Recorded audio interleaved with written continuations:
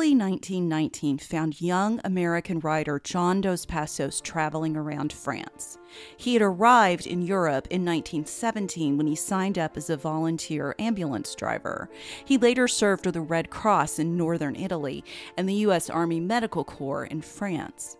He was staying in Belfort, a town in northeastern France near the Swiss border, so close to the front lines during the war that shells had fallen on the city. Before dawn one morning, Dos Passos went to a bakery. In the flickering gaslight, he noticed what he called the usual portrait of Wilson on the wall. Dos Passos had seen the face of Wilson in shops and homes across Europe. In Germany, Wilson's portrait replaced that of the Kaiser. In Italy, women lit candles in front of his image, as if he were a saint. The old woman working at the bakery noticed Dos Passos looking at Wilson. Her eyes shone. "He will save us all," she said. Dos Passos must have looked doubtful because she went on, "You don't like war, do you, you Americans? You will see to it that there is never a war again. That's what only he understands. That's why he and his Americans will end wars." That was the kind of hope Woodrow Wilson brought to Europe in 1919, hope that he would end war forever. This is the year that was 1919.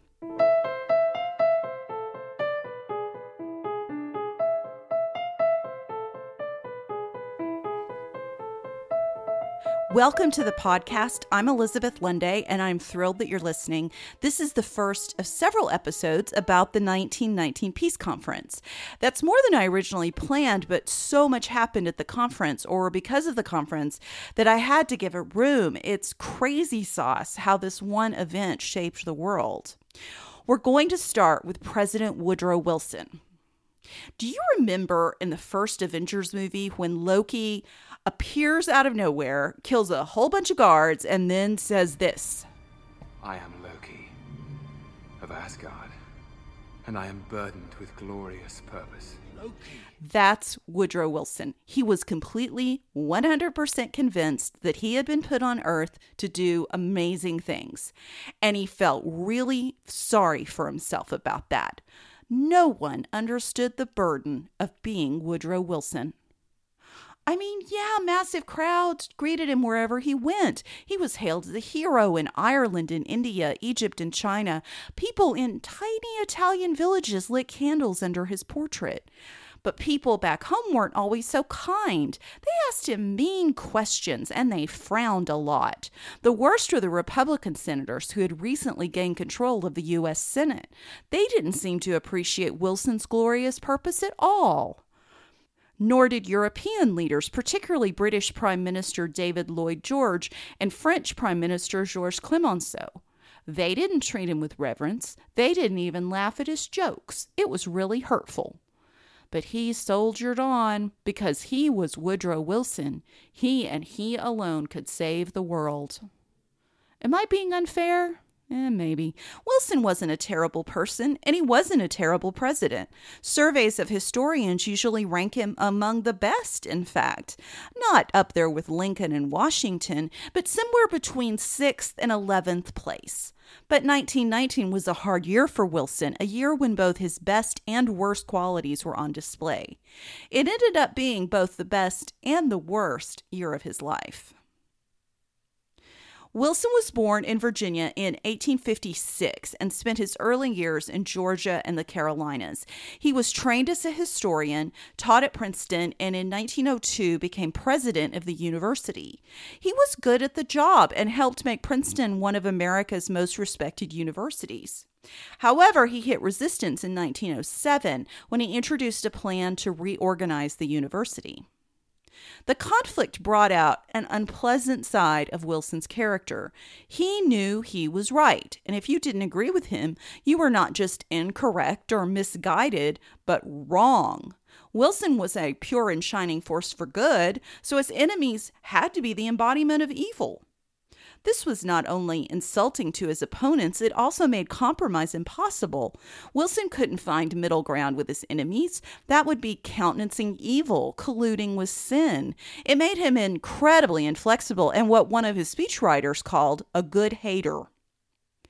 With his academic career on the skids, Wilson got involved with politics. In 1910, he ran for governor of New Jersey and won. In 1912, he was nominated as the Democratic Party candidate for president.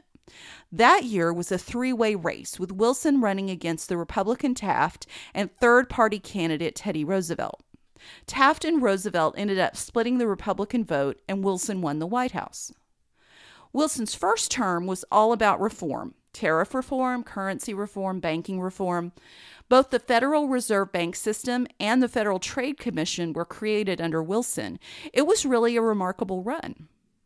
Wilson was originally determined to keep the U.S. neutral in World War I. If you're curious exactly how the U.S. entered the war, I will point you to last week's bonus episode called Our Fathers Lied. If Wilson couldn't prevent the war, he could darn well make sure it ended on his terms. That meant taking a major role in the post-war peace conference. The peace conference would be a meeting to determine the future of the world. That sounds overinflated, like it couldn't possibly have been that big of a deal. But no, it was the biggest of big deals. Britain, France, and the USA literally decided the future of the world. Wilson departed for Europe on December 4th, 1918, less than a month after the armistice. Fun fact, he was the first U.S. president to travel outside of the country during his term in office. We're used to presidents dashing all over the world today, but in 1918, it was shocking. It still took more than a week to make the voyage to France. People asked, what if an emergency struck at home? Couldn't Wilson send a representative to negotiate on his behalf? But Wilson didn't trust anyone else to do the job. He considered his personal attendance at the conference essential to the future of humanity. He and he alone could impose the right kind of peace. He was greeted with a kind of rapture. When he sailed into the French harbor, hysterical crowds met his ship. He traveled at night to reach Paris, and all night long, people stood along the tracks in the countryside cheering as the cars rattled by. Many brought their children. They wanted them to witness this moment, the moment Woodrow Wilson arrived to save the world. Why the love? Why the portraits that John dos Passos noticed all over Europe? Why did an elderly baker in northern France say he will save us all? Because Wilson brought to Europe the promise of a different kind of peace, a promise expressed in his 14 points. Wilson had announced the 14 points on January 8, 1918, in a speech to Congress. They were a statement of principles that he believed would be a basis for a just and lasting peace. We're going to talk more about the 14 points over the next few weeks. We're going to talk a lot more about the 14 points. And I've put the entire text of the points up on the website if you'd like to read it. Right now, the most important point of the 14 points is the 14th point, the one that called for the establishment of the League of Nations. The idea of the League of Nations inspired hope around the world. It was intended to be an association of nations dedicated to preventing future wars. The League was Wilson's baby and his number one priority at the peace conference. Everything else, the terms of the treaty with Germany, the breakup of the Ottoman Empire, what to do about Russia, all of that was of secondary importance. In fact, the settlement of these and many other issues didn't really matter to Wilson. If the peace conference got something wrong, the League of Nations could fix it later. In fact, the settlement of these and many other issues didn't really matter to Wilson. If the peace conference got something wrong, the League of Nations could fix it later. No big deal. And then the world could enjoy eternal peace, courtesy Woodrow Wilson. That winter, Paris was cold and signs of war were everywhere. There were shell holes in the Tuileries. But the flood of delegates for the conference brought life to the city. All of the grand hotels were crammed with diplomats, academic experts, press liaisons, spies. There were endless receptions, parties, and costume balls. There were snowball fights on the Champs-Élysées. Among the younger delegates, it had the feel of summer camp or a semester abroad, complete with love affairs between junior diplomats and Red Cross nurses. The conference officially opened on January 18th. Delegates representing 27 nations were assigned to 52 commissions, which held a staggering 1,646 sessions. However, all the big decisions were made by three men: Wilson, Prime Minister David Lloyd George of Britain, and Prime Minister Georges Clemenceau of France. Representatives of Italy and Japan were also included in the top-level discussions, but they were definitely junior partners.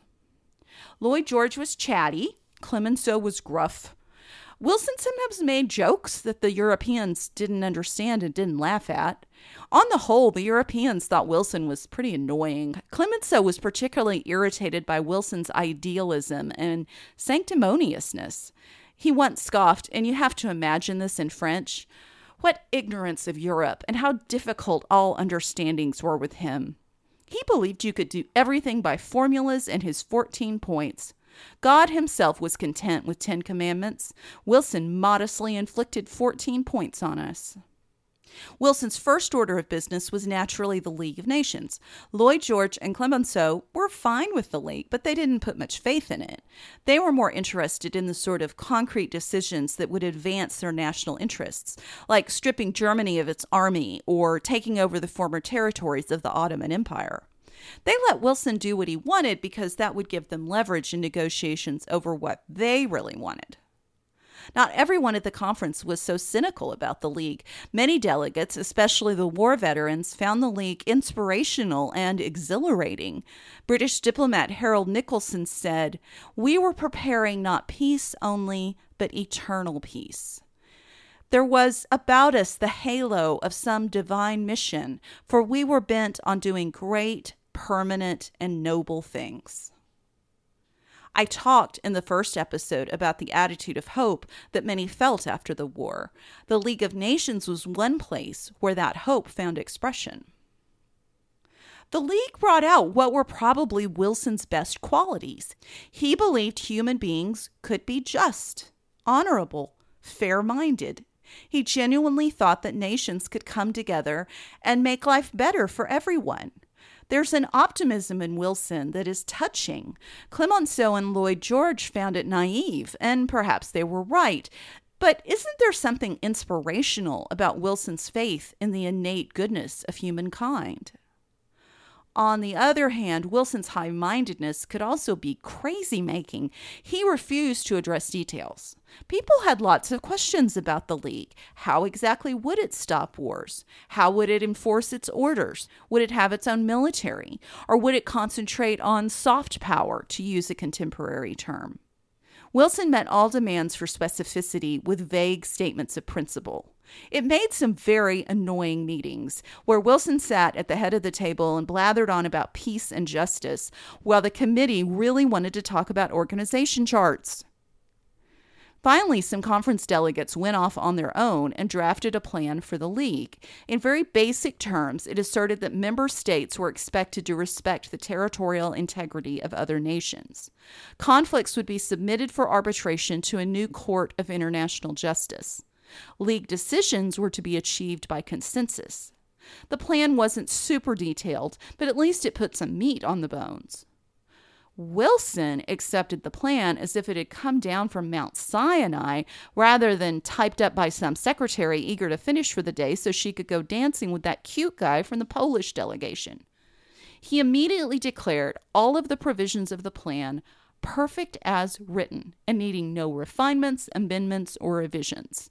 He also insisted on calling it not a charter or a constitution, but rather the covenant of the League of Nations.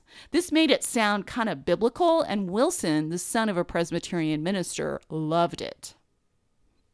Wilson presented the covenant of the League of Nations to the assembled delegates on February 14th. Many historians have called this the high point of his life. His league seemed set to become the guiding force in international affairs and would no doubt improve the life of every individual on the planet. Wilson had always dreamed of doing great things. Now his glorious purpose seemed on the verge of being fulfilled. The evening of the day he unveiled the League covenant, Wilson took a train to the coast to board a ship that would take him back home. It would just be a short visit, but Congress would adjourn on March 3rd, and Wilson needed to be on hand to sign appropriations bills. He left France and arrived in Boston on the 25th. But Wilson would need to do more than sign a few bills. Not everyone at home was on board with Wilson's glorious purpose. Key Republican politicians were starting to express their doubts about the League. It's important to note that most of Wilson's time in office, his party, the Democrats, had controlled both the House and Senate, so the president was used to getting whatever he wanted out of Congress. However, on November 5th, 1918, so 6 days before the armistice, voters had kicked out the Democrats and brought in a Republican majority in both houses. Wilson then had to face committed opponents like Senate Majority Leader and Chair of the Foreign Relations Committee, Henry Cabot Lodge. Lodge despised Wilson. He told a friend back in 1912 that Wilson had no intellectual integrity at all, and later said, "I never expected to hate anyone in politics with the hatred I feel for Wilson." Wilson's trip home began with an easily avoided PR disaster. Wilson had made a deal with Congress not to talk about the League of Nations until he had discussed it with members of the House and Senate. So what's the first thing Wilson did when he landed in Boston? He gave a speech about the League of Nations. He started out in his usual highfalutin terms, intoning, "Now we will make men free."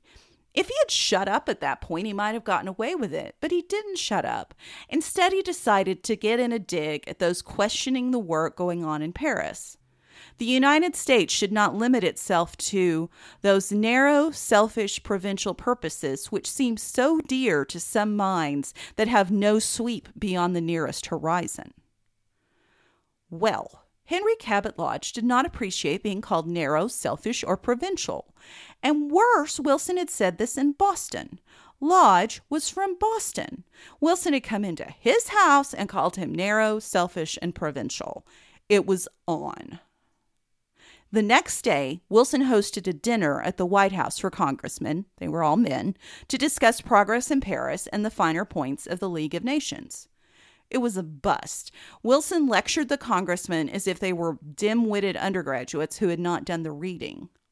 Matters did not improve the rest of the visit home. In the words of one historian, the president was in the United States only 9 days, doing about as much damage to his cause as was possible in such a short time.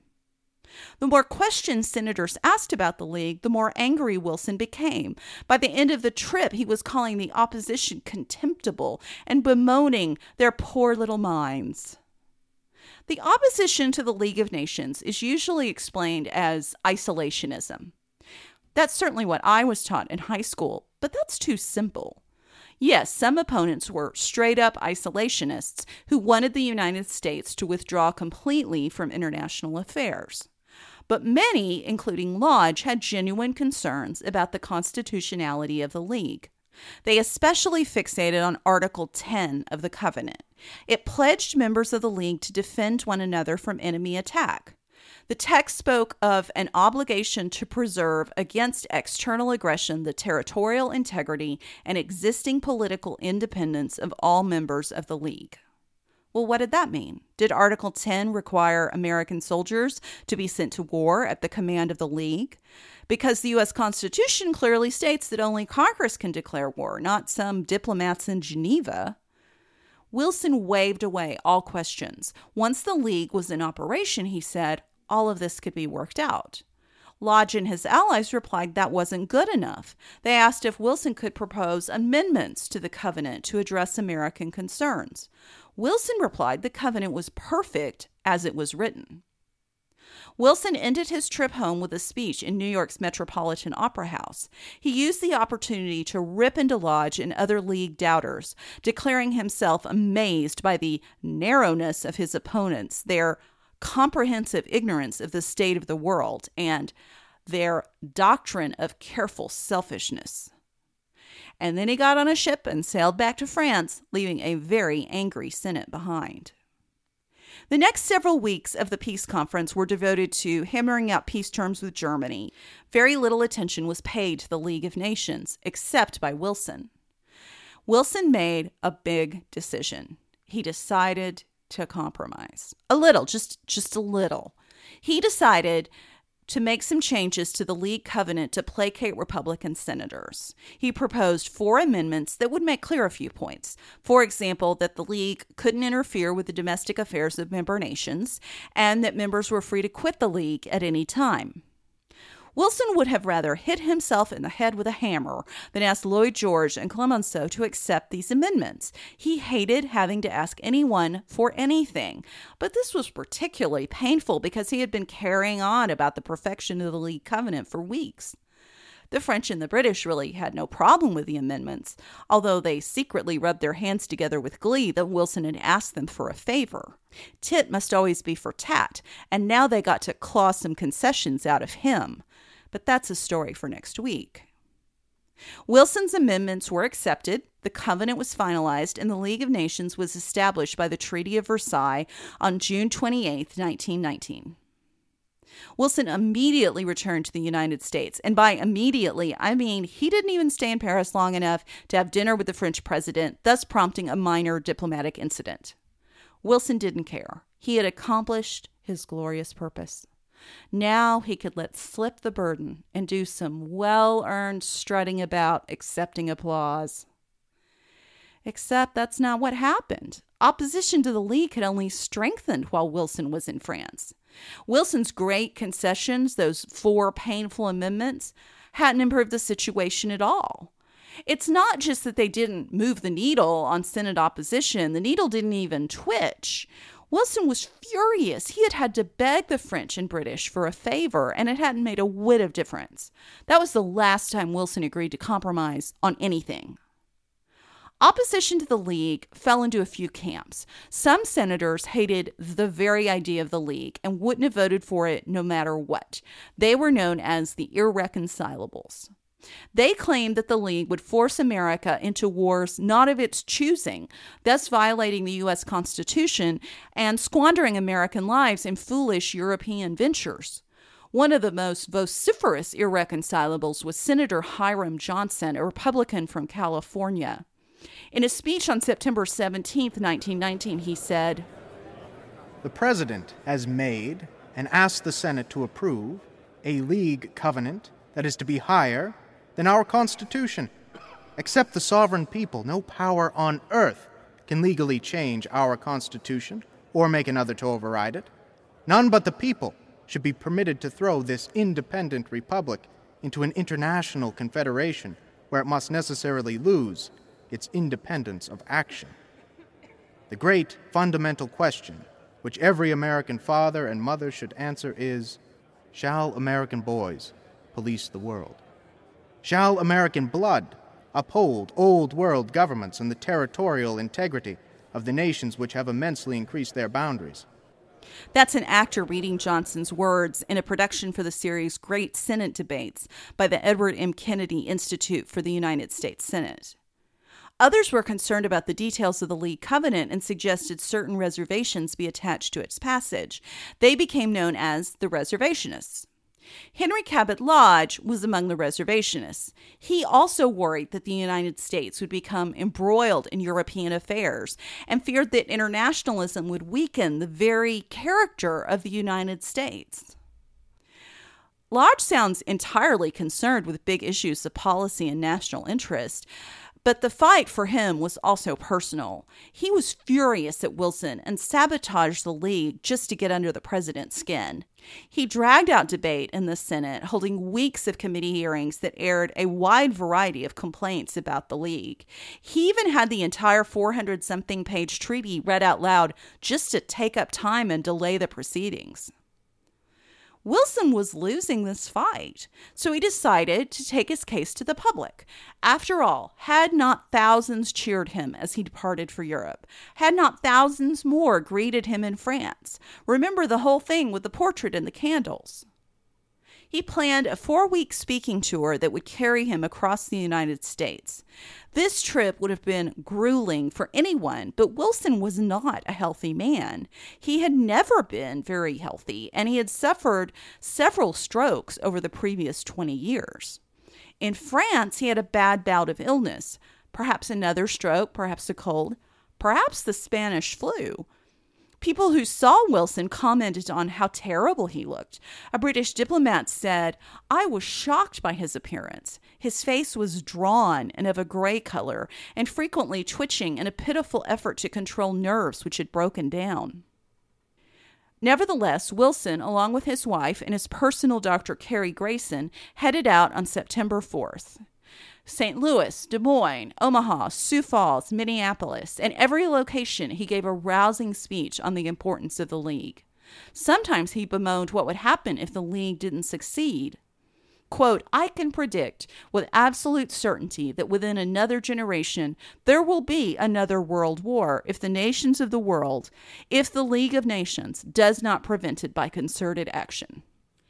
Sometimes in 1919, people made these eerily correct predictions. This was one of those moments. Anyway, Wilson kept going. Seattle, San Francisco, San Diego, Ogden, Utah. News reached the president that Lodge's Senate Foreign Relations Committee had sent the treaty to the full Senate with a total of 45 amendments and 4 reservations. Wilson fumed. His speeches grew angrier. Soon he was implying that opposition to the League amounted to support for Germany. 3 weeks into the tour, he was suffering severe headaches and struggling to breathe. In Pueblo, Colorado, he collapsed. His doctor ordered the rest of the tour canceled. His train rushed back to Washington. 4 days later, early on the morning of October 2nd, Wilson suffered a massive stroke. He was entirely paralyzed on his left side. There now begins one of the strangest periods of the United States presidency. For months, Wilson was utterly incapacitated. Access to the president was strictly controlled by his wife Edith and Dr. Grayson. It was obvious Wilson was incapable of governing, but Mrs. Wilson refused to tell the public the seriousness of his condition. The Constitution was no help. It stated power would pass to the vice president if the president was unable to discharge the duties of his office. But the founders had left no instructions on how to go about removing an incapacitated president. And anyway, Mrs. Wilson and Dr. Grayson refused to admit there was a problem. Some members of Congress urged the vice president to claim the presidency, but he declined to take such a step. The situation would be very different today. The 25th Amendment, adopted in 1967, provides a process for the vice president to assume the office if the president becomes incapacitated.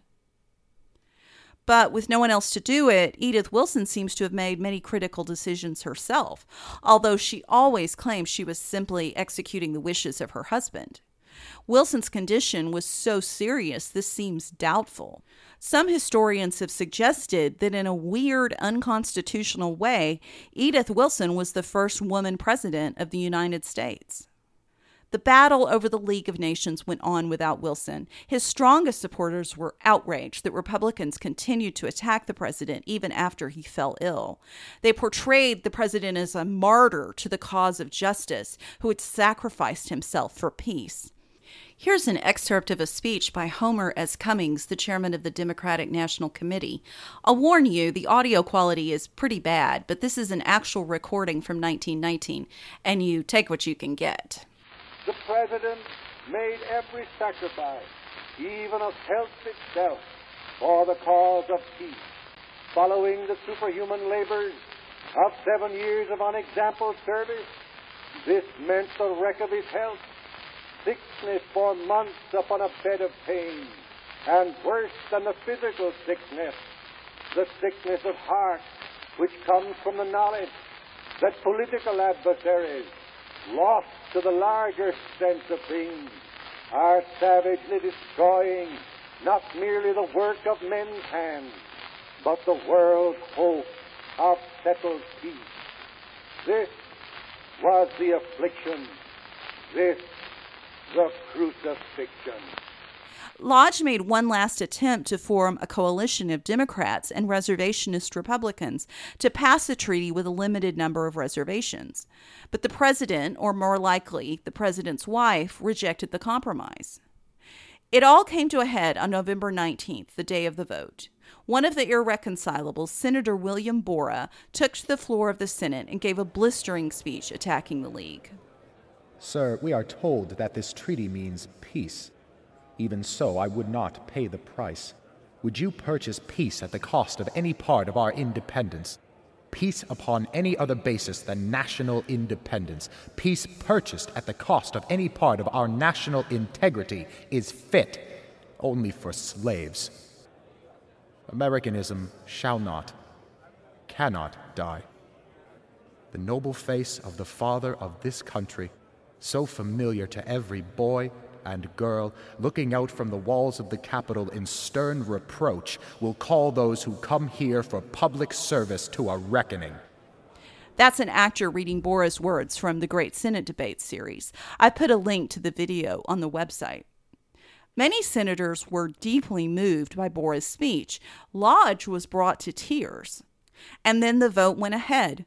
The irreconcilables voted alongside the Democrats, who stood by their president and refused to accept the treaty with reservations. The U.S. would never join the League of Nations. Woodrow Wilson's glorious purpose had turned to dust. Well, not completely. The League of Nations had been approved by the signatories at the peace conference. The United States would never be a member, but the League went ahead. It held its first meeting on January 16, 1920. The League of Nations is generally perceived as a failure. It certainly didn't bring eternal peace. It was helpless in the face of aggression from Germany and Japan in the 1930s. But it wasn't a complete waste of time. It was the first attempt at anything of the kind, and I think we can applaud the idea. It helped give a voice to small nations and peacefully resolved a handful of international disputes. The League campaigned to end child labor and advocated the rights of women in the workplace. It made strides in limiting the spread of leprosy, malaria, and yellow fever. Efforts were undertaken to eradicate slavery and to protect refugees and prisoners of war. The League was dissolved in April 1946 and replaced with the United Nations. The UN also has its flaws and failures, although it tried to learn from the mistakes of the League. Wilson's vision of a benevolent association of nations with the power to prevent war has yet to be realized. As for Wilson, he began to hold a few meetings in the spring of 1920, but these only made it clear how frail he had become. In late February 1920, he received news he had been awarded the 1919 Nobel Peace Prize. The Nobel Committee specifically cited Wilson's 14 points. Wilson's health was far too fragile to allow him to travel to Oslo. If Wilson's body had weakened, his ego had not. In fact, some historians suggest his mind had been affected by the stroke. He believed that he was still the best candidate for the Democratic Party and clung to the hope that he would be nominated for a third term. This would have been unprecedented. No president had served for more than 2 terms. Franklin Roosevelt was the first and last president to be elected for a record 4 terms before Congress swooped in with a constitutional amendment in 1947 that mandated the 2-term limit. In any case, the idea was absurd. Wilson was in no state to run for president, let alone serve. In 1920, Democrat James N. Cox ran against Republican Warren G. Harding, and Harding won. Wilson was too weak to even attend the inauguration ceremony. He and Edith moved to a mansion in Washington. He rarely saw anyone outside of his family, although he persisted in believing that the country would come around, re-elect him president, and join the League of Nations. He died believing that on February 3, 1924. The portraits of Wilson had long been taken down in the shops and homes of Europe. People realized Wilson was no savior. He was just a man with great faith in the potential of humankind, but a man nonetheless. He couldn't convince the leaders of Europe to set aside their national interests any more than he could convince the senators of his own nation to set aside their doubts about yoking the United States to the rest of the world.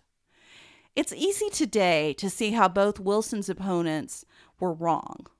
If the American senators had welcomed a new role for the United States in the world, the U.S. might have curbed some of the worst impulses of its allies and successfully confronted the rise of fascism. Maybe? You've got to imagine a whole lot of might-have-beens to believe that a U.S.-backed league could possibly, if the stars had aligned, prevented the Second World War. What I'm trying to say is that it's very, very unlikely, but maybe? And yet, Wilson's own personality got in the way over and over again. He had a great message, but the messenger. If Wilson had seen beyond his own self-regard in dealing with figures like Henry Cabot Lodge, the United States would have joined the League. He was presented with endless opportunities to compromise. Even Edith Wilson wanted to give in to Lodge's reservations, or at least so she claimed in her memoirs. While Wilson was recovering from his stroke, she said to her husband, "For my sake, won't you accept these reservations and get this awful thing settled?" The president shook his head. Better 1,000 times to go down fighting. Better for who? You and your ego? I should say that it's entirely possible that this conversation never happened and that Edith Wilson made the whole thing up.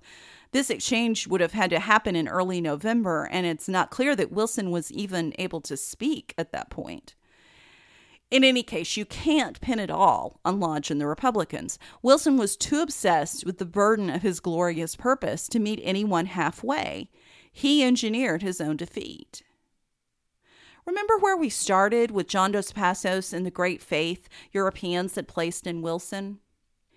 In Dos Passos' essay, he talked about the old woman at the bakery who said of Wilson, "He and his Americans will end wars." Dos Passos said, "There was not a word I could say to her, for already the false dawn was fading. Europe had turned to America full of extravagant hopes, like a sick man that has stored all his faith in a quack doctor. When no remedy appeared, the faith turned suddenly to hatred. Perhaps the hatred is no more justified than was the extravagant hope. Perhaps not, but it was a wasted opportunity all the same." So, next week we're going to return to the peace conference and talk about the terms of the peace treaty with Germany. Spoiler alert, it doesn't end well. Thanks so much for listening to The Year That Was, 1919. Make sure you subscribe in your favorite podcast app so you never miss an episode, and leave a rating or review if you are so inclined. Check out the website at www.theyearthatwaspodcast.com for photos and links, and join us over at the Facebook page. Just search up The Year That Was Podcast, and we'll talk about this episode. Let me know what you think about this question. Would the League of Nations have been more successful if the United States had joined in 1919? Thanks so much for listening. I'm Elizabeth Lunday, and this is The Year That Was, 1919.